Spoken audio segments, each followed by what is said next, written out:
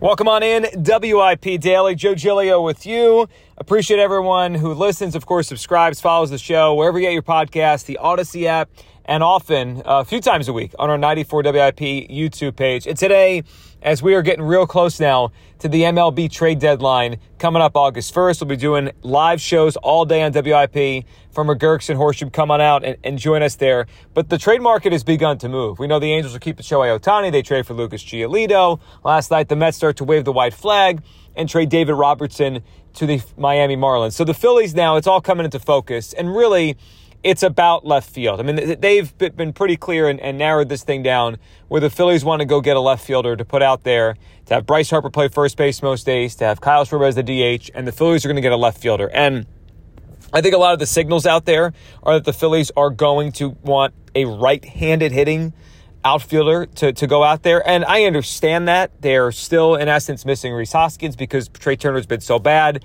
Trey's not really made up for the right-handed issues in the lineup. But you look at the Phillies' OPS versus lefties versus righties, it's pretty even. They really haven't been terrible against left-handed pitching.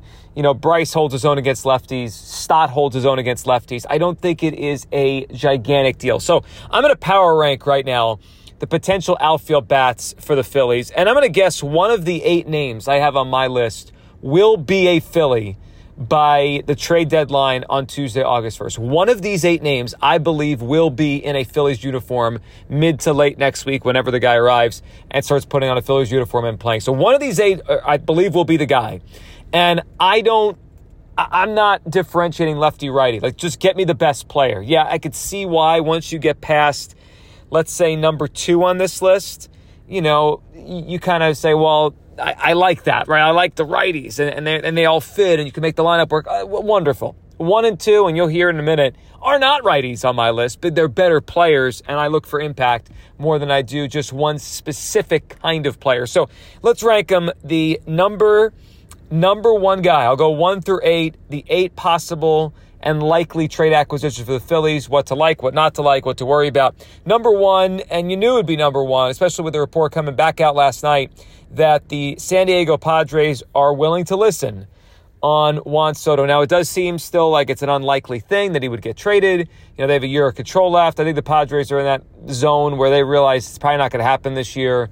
And if they get blown away, they would sell Soto now, maybe rather than the offseason or next trade deadline. But the bottom line is, if they're listening, the Phillies have to make the phone call. Have to make the phone call. The guy's special. 20 home runs. He leads the league in walks. More walks than Ks. 1 more year of team control.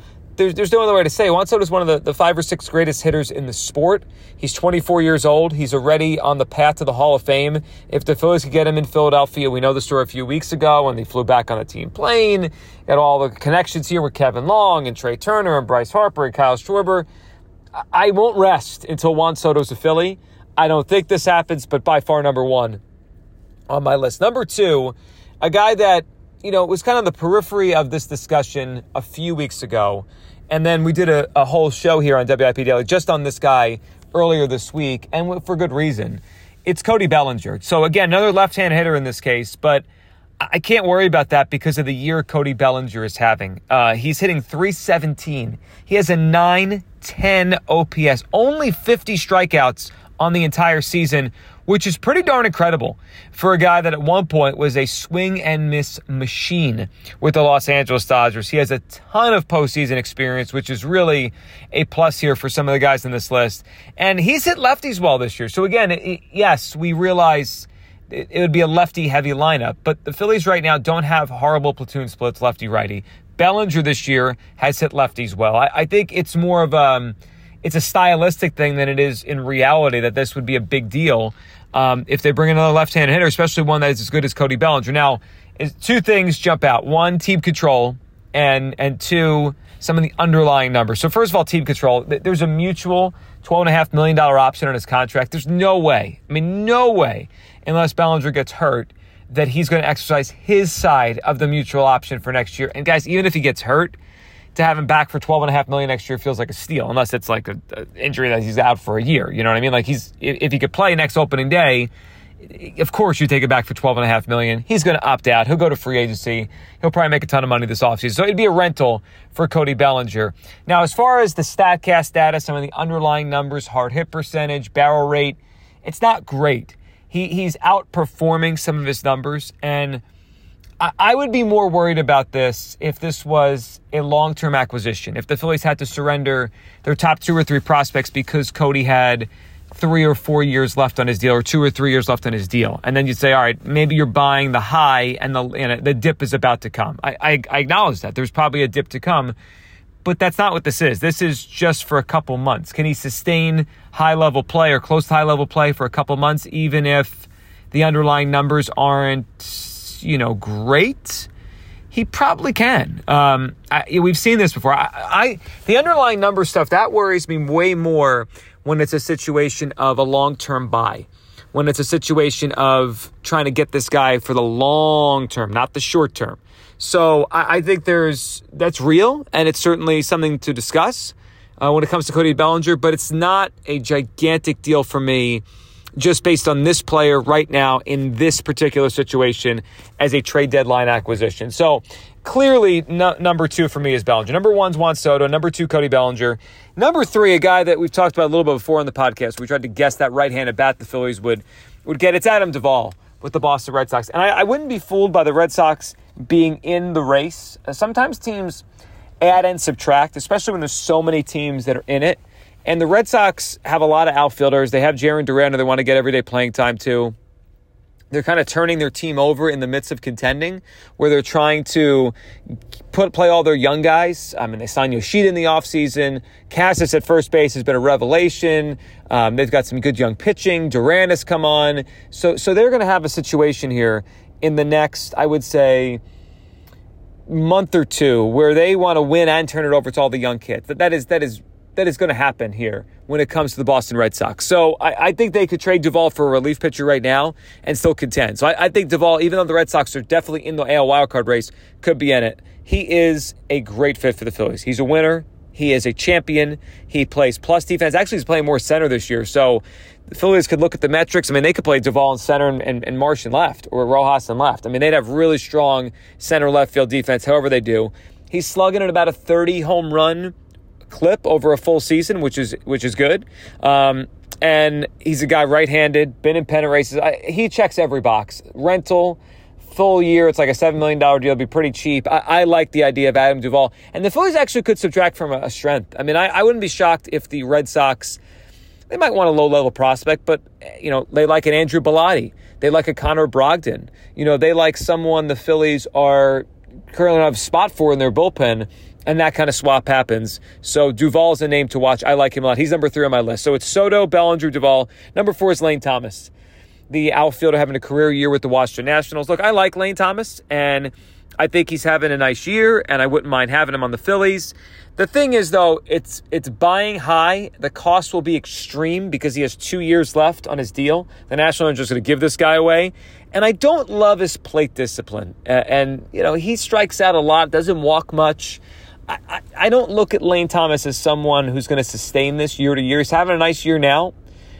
But I wouldn't be interested in surrendering one of the Phillies' top 5 prospects for Lane Thomas. I'm a little lower on him, I think, than whatever he goes for. I imagine he'll go for a prospect. You'd be like, whoa, that team gave up that for Lane Thomas. Nice player. He'd certainly help, and he's having a good year. But I'm a little bit lower on him. He's hitting 290, 482 slugging, having a good year. So it's Soto 1, Bellinger 2, Duvall 3, Lane Thomas 4. Number 5 is a guy that I'm not sure if he's going to get moved. I'm not sure what this team is doing. They are one of many bubble teams here at the trade deadline. That's the Seattle Mariners, and it's Teoscar Hernandez. Now, Teoscar Hernandez solves some of the issue with the Phillies. He doesn't solve it all. Okay, so number 1, he brings real power. I mean, real power to the lineup. Clearly the team's second best home run hitter after Schwarber the minute he walks in the door. He does strike out. He doesn't have great plate discipline. I mean, you might get a 300 on-base percentage out of Teoscar Hernandez. So it's kind of that feast or famine, power bat, could thrive at Citizens Bank Park. It wouldn't shock me if he has a run where he hits 9 or 10 home runs in a month and helps the Phillies make the playoffs. Like, it could be one of those kind of guys. But it also could be, like, when you acquire players like that, and there's a comparison a little bit to Jorge Soler with the kind of player he is. Great couple months once in a while, and then awful couple months. It wouldn't shock me if Teoscar Hernandez goes somewhere or stays with the Mariners or whatever he does and hits 190 for the last 2 months with like 6 home runs. And it's like, ugh, it's not very good. So, and the Mariners are in a tricky spot where they're trying to contend. They're trying to fix their issues and make it, but they're kind of 500-ish. So I don't know what's going to happen. I do like Teoscar. I would roll the dice on him. Free agent to be. He's number 5 on the list. Number 6, Tommy Pham. He's a little bit older. He was recently banged up but came back. 1-year deal, having a good one. He's a pro. He's got good speed, pretty good defense, can run the bases, some power. The only worry about him is he's done most of his damage with the platoon advantage. The Mets have really picked their spots very well when Tommy Pham plays, when he doesn't. So I think some of those numbers are inflated. If he came to Philadelphia and was just boom, the everyday left fielder, and he faced a lot more righties down the stretch, I think his numbers would dip.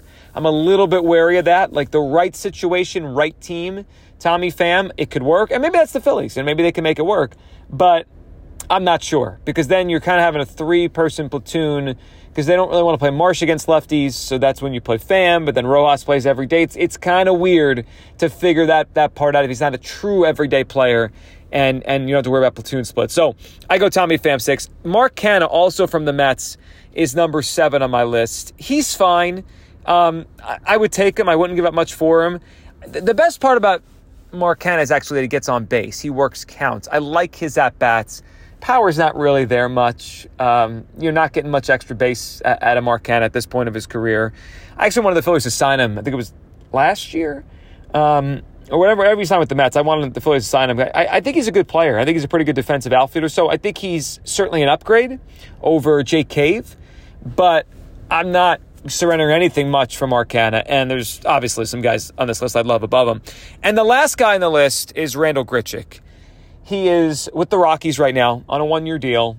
He's been a good player in the past, obviously the Cardinals and the Blue Jays. And he's actually, look at his numbers this year, 307, 6 home runs. But that's when he's playing half his game at Coors Field. 6 home runs on the season, half your game's at Coors Field. It makes me wonder if the power is just kind of evaporating here for Randall Grichuk. He's hitting 307, which is nice. But again, he plays half his game at Coors. He's similar to Pham in that he's dominated the platoon side. He's killed lefties. Hasn't really done much against right-handers so far this season. So I would take him for barely anything. I'm not super excited about the idea of Randall Grichuk. He's a last case resort. So he's fine. I wouldn't give it much for him. He could help a little bit, certainly, but not overwhelming on that one. So here is the full list. My power rankings for the Phillies and the outfield they will acquire between now and Tuesday. Number 1, without question, is Juan Soto. Number 2 is Cody Bellinger. Number 3 is Adam Duvall. Number 4, Lane Thomas. Number 5, Teoscar Hernandez. 6, Tommy Pham. 7, Mark Canha. 8, Randall Grichuk. If I had to guess, Adam Duvall is going to be the guy. He's going to be the move for Dave Dombrowski, the move for the Phillies. Lengthen this lineup out, make it a little deeper. I mean, if they could add any of these guys and just make the lineup one spot deeper, it's going to go a long way. It's going to make them a better offense. And, if you get the kind of production these guys have provided so far, and then you add in the 5 guys who have not really been great so far this year, if they have an uptick in the final 2 months of the season, this thing could go. I mean, they could have enough offense to go, but power is a necessity right now. The Phillies are, bottom third of baseball in home runs. Power is a necessity. That's why I put Soto, I put Bellinger, I put Duvall. That's why I have Teoscar Hernandez probably higher than maybe some people would, because his power. It's why I have Canha and Grichuk a little bit lower. The Phillies need power. If they could find power and plate discipline, Soto obviously is clearly the best of all that. And Bellinger, I think that's worth the cost and worth what it will take to get those guys. It's probably unlikely. And though, Jim Bowden over The Athletic threw out a reasonable trade package for a guy like Cody Bellinger. If it is possible, if it is there, boy, it could change this offense in a significant way. It's going to be fun. The trade market is already percolating. Trades are going down. Dombrowski, get on the horn and make a big deal and help the Phillies out, because this team certainly has the ability and the hope and the expectation among this fan base to make the playoffs. And now it's about going out and finding a missing piece or two on the trade market. Appreciate everyone listening, of course, subscribing, following the show here. We'll be doing a lot next week with the trade deadline and a lot, of course, with Eagles training camp as we lead up to the start of the NFL season and down the stretch of the baseball season. Thanks so much for watching on YouTube, for listening on all the platforms you get your podcasts. Thanks so much again for downloading, subscribing, following WIP Daily.